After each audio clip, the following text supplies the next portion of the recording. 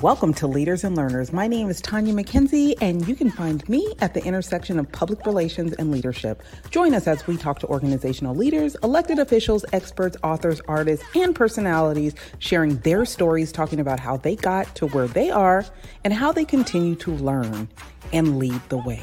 So without further ado, let's get into it. What's up, everyone? Welcome to another edition of Leaders and Learners, where we all know that the best leaders are lifetime learners. Today, we are going to bring you a story from an amazing author who has survived some of life's most intense traumas and challenges. With it being Mental Health Awareness Month, I definitely will be tapping in on more trauma, trauma survival, and then also how we build resilient communities. Because I think at the end of the day, how we deal with not only our own traumas, but the people around us, not always knowing their whole story. You know, how do we build a society that actually supports people that have been through some type of trauma and trying to move on without re-traumatizing them? Yes, as crazy as this world can be, and as nasty as you can see people being on TV, know that there are people in the world that really want to be at peace and build communities that have peace and help to build more resiliency. You never know what someone has been through. So the least we can do is have cities, communities, neighborhoods that support those that have been through trauma. Everybody has a level of trauma, whether you want to acknowledge it or not. Okay. You may think because you had two parents and they worked and everything was great, life, you didn't have trauma. There are so many things that can be categorized as trauma. And not recognizing that until you get older and those things start to bother you kind of leaves you a step behind. So, what I want you to do today is tune into our author, listen to some of the things that she has gone through. Even as a parent, you can go through trauma and you wind up reliving things that you didn't even know were traumatizing to you. But it is my honor to bring this author to you today, straight from Australia. Yes, it is almost 5 o'clock in the morning where she is at, and she is here with us. And I am so proud to have Miss Denny Meek. How are you? Good, Tanya. I'm good, thanks. Thank you for being here. Thank you for being up, taking the time. We absolutely appreciate it. I want you to go ahead and hop in and let the people know a little bit about you, your story, and why you wrote your book. So my book is called Still Standing, and it's about major life challenges that I've experienced, including domestic violence, the development of fully blown anorexia nervosa in my daughter, the death of a baby, and the deaths of two of my teenagers several years apart to suicide, plus a very long passage of grief. I wrote initially for other bereaved parents so that they would know that they were not alone. And I wrote also for anybody who's never experienced any of these losses, so that they would be inspired to pull out their own strengths in their own life when they needed to. That is incredibly important. Your mess can be someone else's message. Good. Know that. I always think when people don't share their story, even though it might be tough, when you don't share your story, it's almost a level of selfishness because you're also not sharing your resolve. You're not sharing your ability to see the light at the end of the tunnel. You're not sharing the lessons that you've learned. So then others are out there kind of bumping their head up against a wall trying to figure it out. Or as we've seen, there's been a rise in suicide. So I'm going to jump right into this, and I know it's heavy, but with everything that you have been through, was suicide ever a thought for you? Look, honestly, I think it's a thought for most people who live a human life. I think it's crossed most people's minds as an option, and I think that it's actually important for us to know that we have a way out so that we can choose to stay. Thinking about it is different to contemplating it. But it's a subject that I've had to think about a lot because it's imposed itself on my life very, very personally in the deaths of my children. So what kept you from moving forward with those thoughts? I was a parent. I am still a mother. And every time that I've lost a child, I had another child at home that I needed to live on for. And it's still that way to this day. My son is asleep in the room next to me. He lives with me. Yeah. And he's the one I live for. I went to a book signing recently with a lady named Jackie Goucher, amazing woman. One of her biggest missions, one of her most impactful missions is to get parents to parent, right? I think there's a level of passive parenting that happens sometimes. We just kind of Mm. are oblivious and living in our own adult world, but has the loss of your children, one and then the other, made your resolve as a parent, the ones that remain, even more intense or impactful? Like how has it changed your relationship or your parenting with the one that you have remaining? Like, talk to me about that feeling, that transition. That's a difficult question for me to answer because I think that I was a decent parent before I lost my children. And it's very hard to parent on, especially as a single parent when you are grieving. There's a lot of guilt involved, and it complicates your relationships with your surviving children because of that. It's a question I haven't been asked before, actually. But does it make them more precious? It does in a way, because you are surviving the impossible with them. You're in it together. I know that I was very close to my eldest son because he's the one who was alive when we lost my second son. So I felt like we had been to war together and that he knew aspects to our lives that nobody else did. And I have looked at the other surviving children after that, my daughter and my youngest son, after my eldest son's death, and I felt like we had been to war together and nobody understood it. I feel that way with my youngest son. I don't know that I'm a better parent. I think I'm a bit overprotective and a bit indulgent. So, yeah.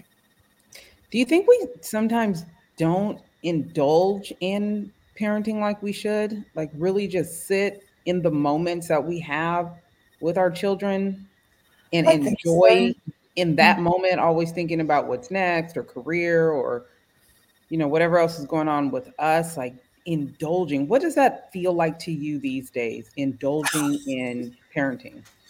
It still makes me feel guilty. Mm. You know, that good old parenting guilt, where you feel like you just can't get everything right. But those moments in between that you grab and you have a connection that burns itself into your memory, they're the ones you live for. They're so precious. Mm. Mm.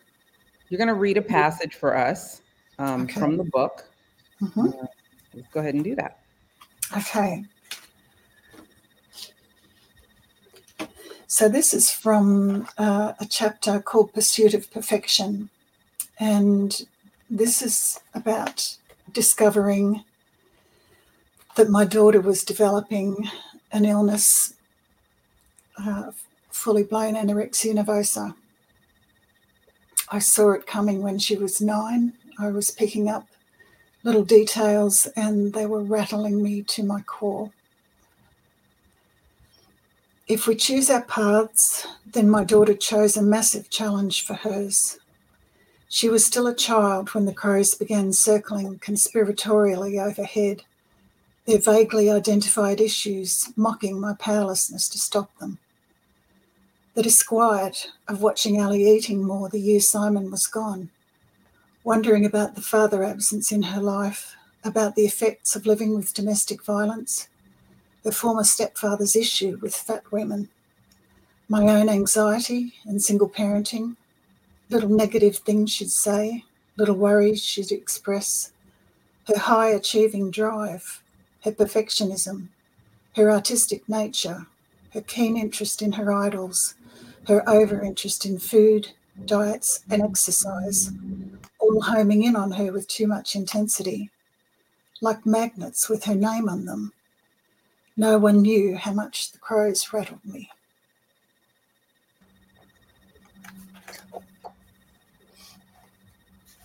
The first time you lost a child, that in itself can be unbearable for many.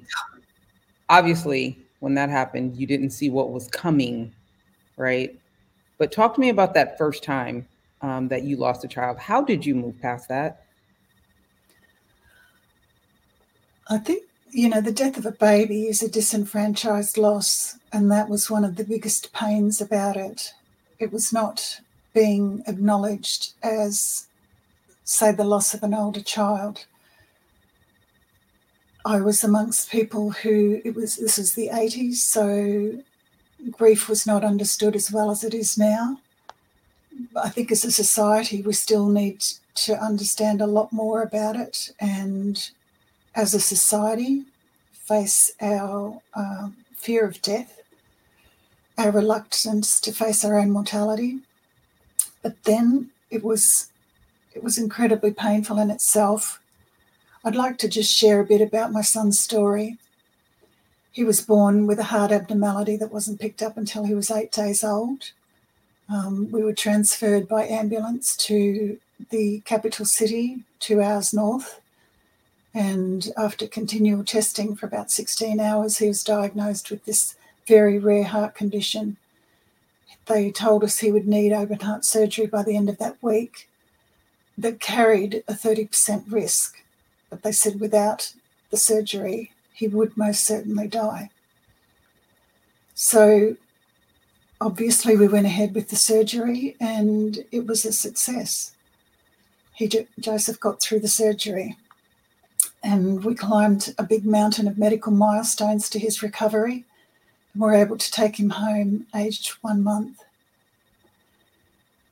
Nothing could replace that. That was absolutely invaluable. Sometimes things don't go as planned, and it was unforeseen that he started to get sick again. We found ourselves back at the hospital in Brisbane after a few weeks, and they were searching for the problem, but very unexpectedly, in the middle of one night, they called me to his bedside in intensive care where he died. It was about 2 a.m.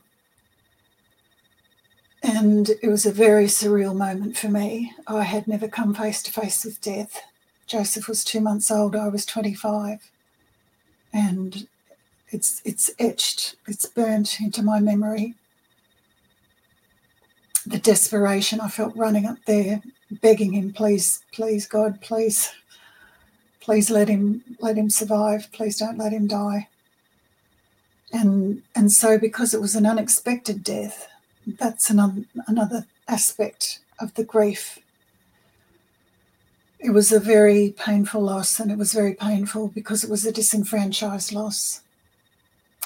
So 4 months later, I fell pregnant with my 3rd child, and those circumstances forced me to keep going. I grieved during the pregnancy, but I also got on with life. It's interesting the way you sort of live in parallel dimensions at the same time. I'd like to say that I think that you don't really get over the death of a baby because it is disenfranchised. Our society doesn't make a lot of room for it. And, I still hold my son in my heart.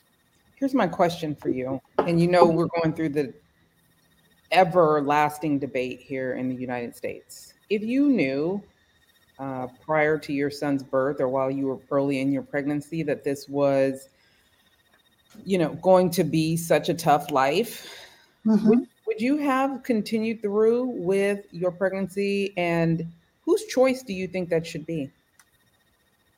It's a good question.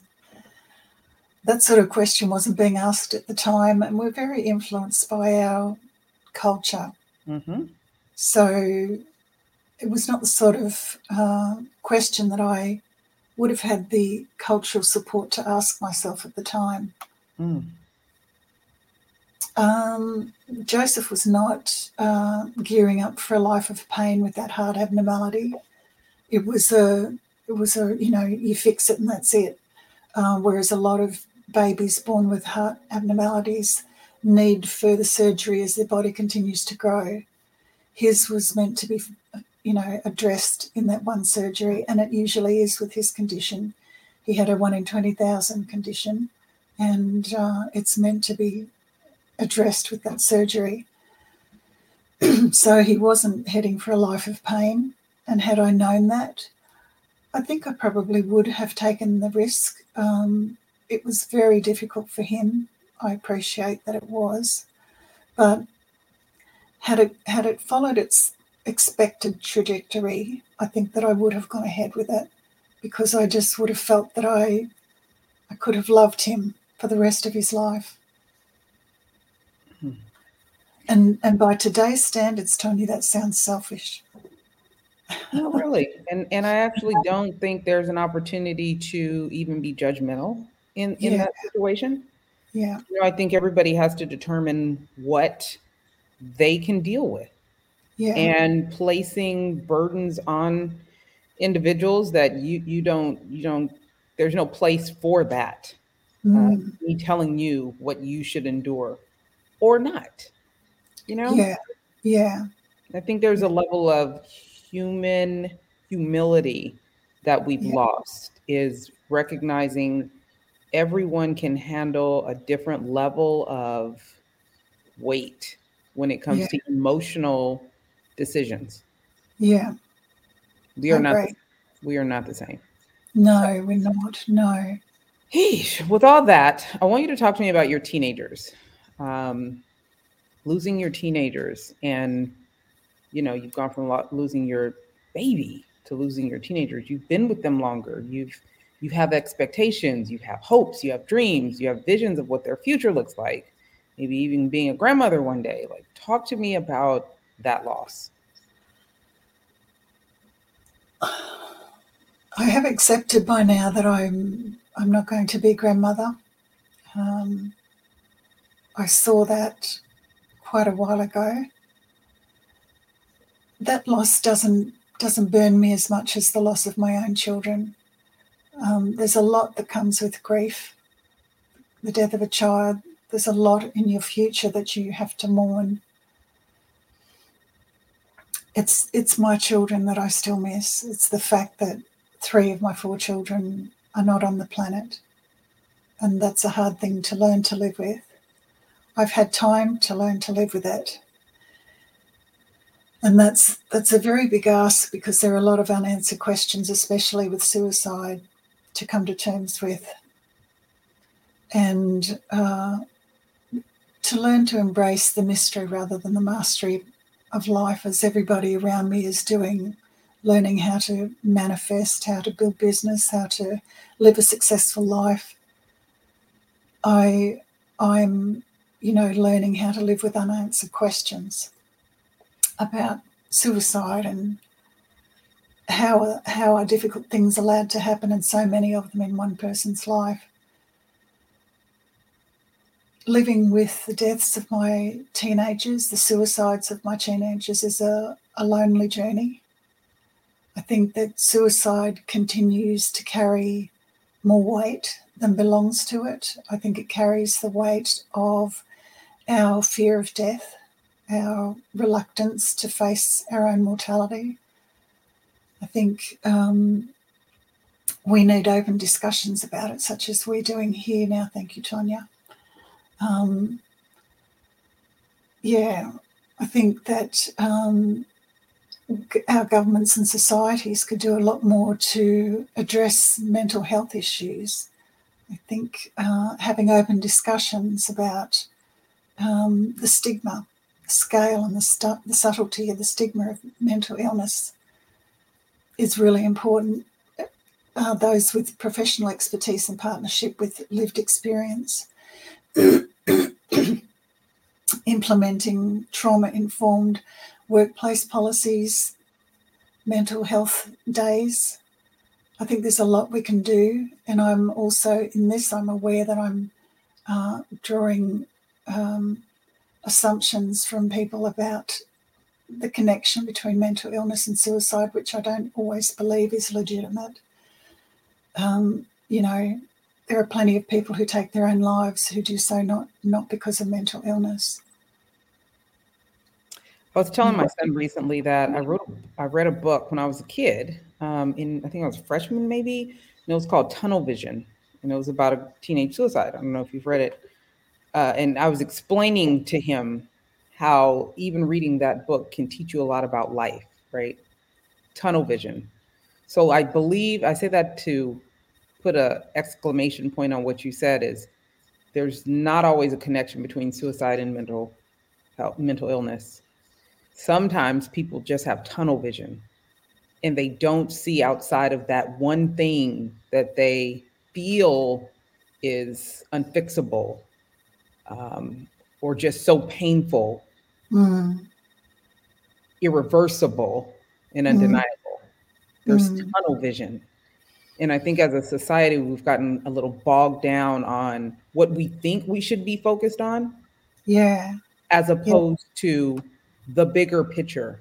Like Yes. if, they see the bigger picture or how you get them to refocus and cut out the tunnel vision.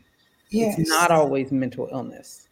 No, it's not. And I think that there's a lot involved. There are lots of layers to suicide. My eldest son had a very sensitive personality, and I think he found this world a harsh place. Things have been changing for males since he was here.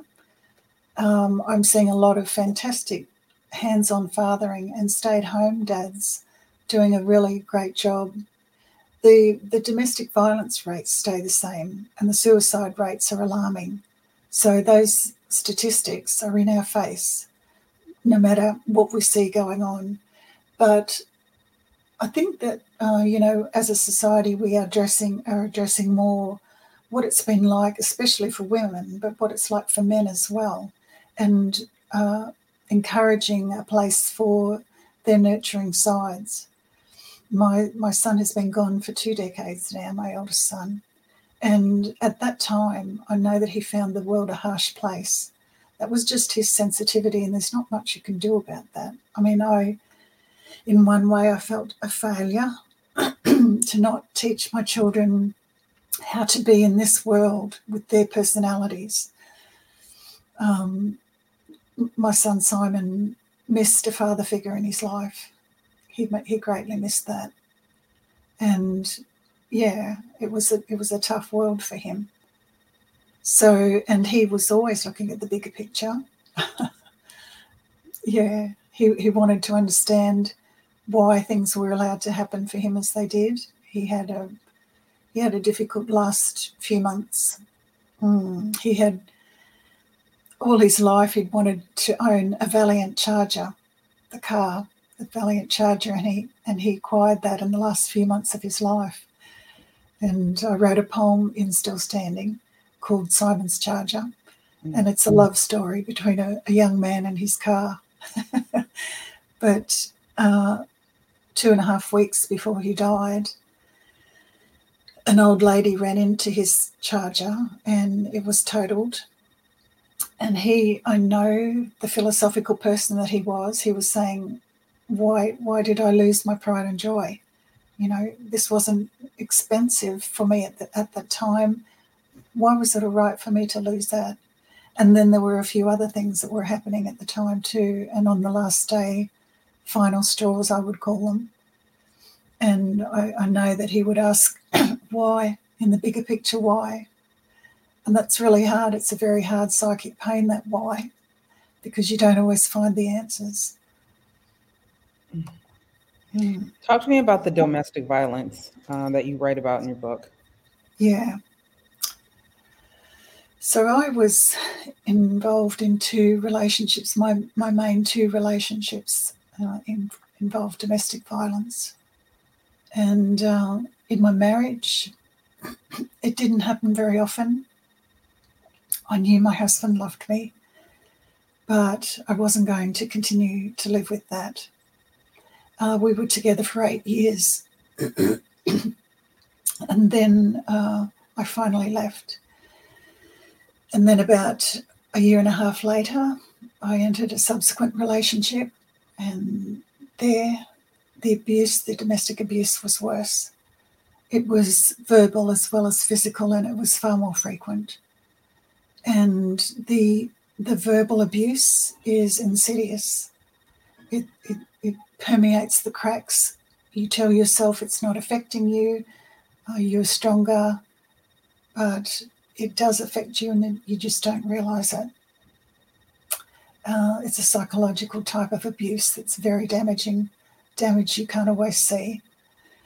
I'd also like to quote a statistic that I came across in my research, and that is that children who live with domestic violence are 4 times more likely to develop a mental illness, and they are 6 times more likely to commit suicide. That was a statistic that shocked me terribly. Do you think that if some of this information, how do I say this? The statistics on the damage that can be done when kids experience drug addiction, domestic violence, abandonment, some of these normal things that kids are starting to experience on a regular basis now, which breaks my heart. But if more background information is shared about the results of these traumas that kids experience and witness as they're growing up, how it actually can impact them, do you think that people, and I want you to be honest with me, do you think that people would change their behavior, get help for their addiction, get out of domestic violence situations if they really understood how it would affect their children later in life? Or do you feel like, and even looking at your own personal experience, as sad as it is that these things can affect a child and who they become as an adult, you still would not have been able to break out of the domestic violence situation that you were in? Like, does that type of information affect how much you put up with this, how long you keep yourself in these situations? Was there anything that could have made you get out of these situations faster? I think that this statistic that I came across is extremely sobering. But would it have changed your choices? I think that there's more involved in this domestic violence situation. I think that we have to dig deep, very, very deep, right to the foundations of patriarchy in order to address it fully. Relationships of power between men and women. I think that the whole world since COVID is questioning relationships of power. I think that they are coming under question on every level, from politics and, organisations where power is in imbalance, right down to personal relationships with narcissism. I think this is a question that's being asked worldwide at the moment. And I think that subjects like domestic violence have to come into that discussion in order to be addressed properly. So I don't think the statistic alone would do that. I am putting that statistic out because it affected me so greatly. And I hope that it helps. I hope it sobers people up. It's left with women. This is my issue. It is left with women. The weight of this question, do I stay, do I leave? What happens, the children, everything. Socially, do they live without a father in the home? All these questions are left with the woman. I acknowledge that domestic violence affects men as well. But I think that the financial repercussions are more challenging for women. And I think it's an imbalance in itself that the woman is left to consider all the repercussions. when a lot of the time it's the man who's the abuser. I appreciate you being transparent about that. I think, everyone's not going to be honest about that one to say, yeah, I know how bad that would have been. If I would have known how it would have, you know, traumatized my children and put them in a bad situation, I would have gotten myself out of that situation earlier. The truth is, that's not going to be the changing factor. So No, I appreciate you sharing that. yeah. Let the people know how they can get their hands on your book and how they can stay connected to you and follow your journey and help spread the word.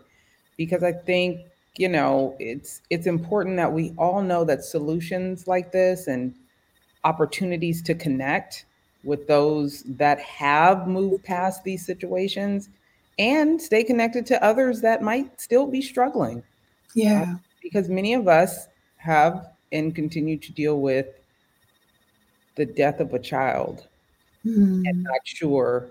I've watched my mom's friends and friends of mine that have lost children, and it's, sometimes you're there and sometimes you're just in this fog. Like, Yeah. I can't believe this is my life. Yeah. Yeah. In a cocoon, in a grief cocoon with your child. Not on this dimension. I felt like I was on another planet. Unbelievable. Yeah. But you are a survivor and you are a blessing to others. So please share Thank with you. the people how they can connect with you, get their hands on this book, and continue to follow your journey. So my book is available at all good bookstores, Amazon, Barnes and Noble, Dymocks, Booktopia, etc., or on my website, which is www.dennymeek.com. So DENNYMEEK.com. There is a page there that will take you to the purchase of my book. And if you buy it that way, you will get a personally signed copy. Yeah. I love that. Thank you again for being here. Please stay in contact. Do you plan on touring? Will we see you in the United States? Talk to me about Yes, I that. think it's looking that way, Tanya. California's got to be a stop. You got to let me know once you are on Leaders and Learners. You are always part of the Leaders and Learners family, and we want to be there to support you and make sure that you have all the love you need to get through every appearance. Because what I And do know for sure is continuing to talk about this, as beneficial as it is for other people, it's a little heavy. And sometimes you just need that extra support.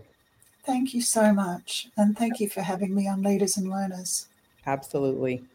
Thank Hey, you. thanks for showing up to the podcast where we all know that the best leaders are lifetime learners. When you get a sec, take a moment, leave a comment. What do you think about today's episode? And share it with someone that you know could use the gems that were dropped today. Follow and subscribe. You don't want to miss who's coming up next. You never know who could show up here and what they could say. For your professional needs, marketing, PR, communications, and leadership, make sure you follow us on all social media platforms at Sand and Shores or hit us up at sandandshores.com. Again, thanks so much for showing up. We appreciate you and we'll see you soon.